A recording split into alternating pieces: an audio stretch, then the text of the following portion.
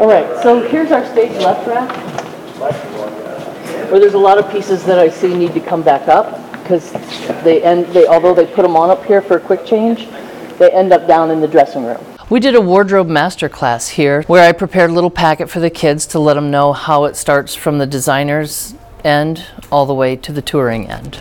We started in the wardrobe room. Well, these fishnets are dead. Get me another pair, please. Went to a dressing room, explained some of the costumes. Everyone loves and wants these boots. Aren't they cool? Yeah.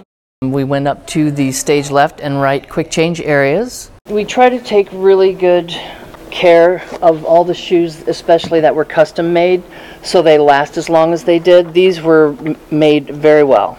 We learned a lot about how behind the scenes, how things work, how costumes are maintained. I love costuming specifically because I've always loved clothes. With costumes, you get to tell a story using clothes, which I think is great.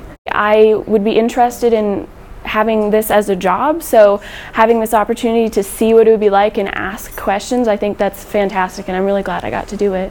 I like to talk to kids that have an interest in learning about wardrobe, because when I come back with the next tour, I'd like to see their face on my dressing crew.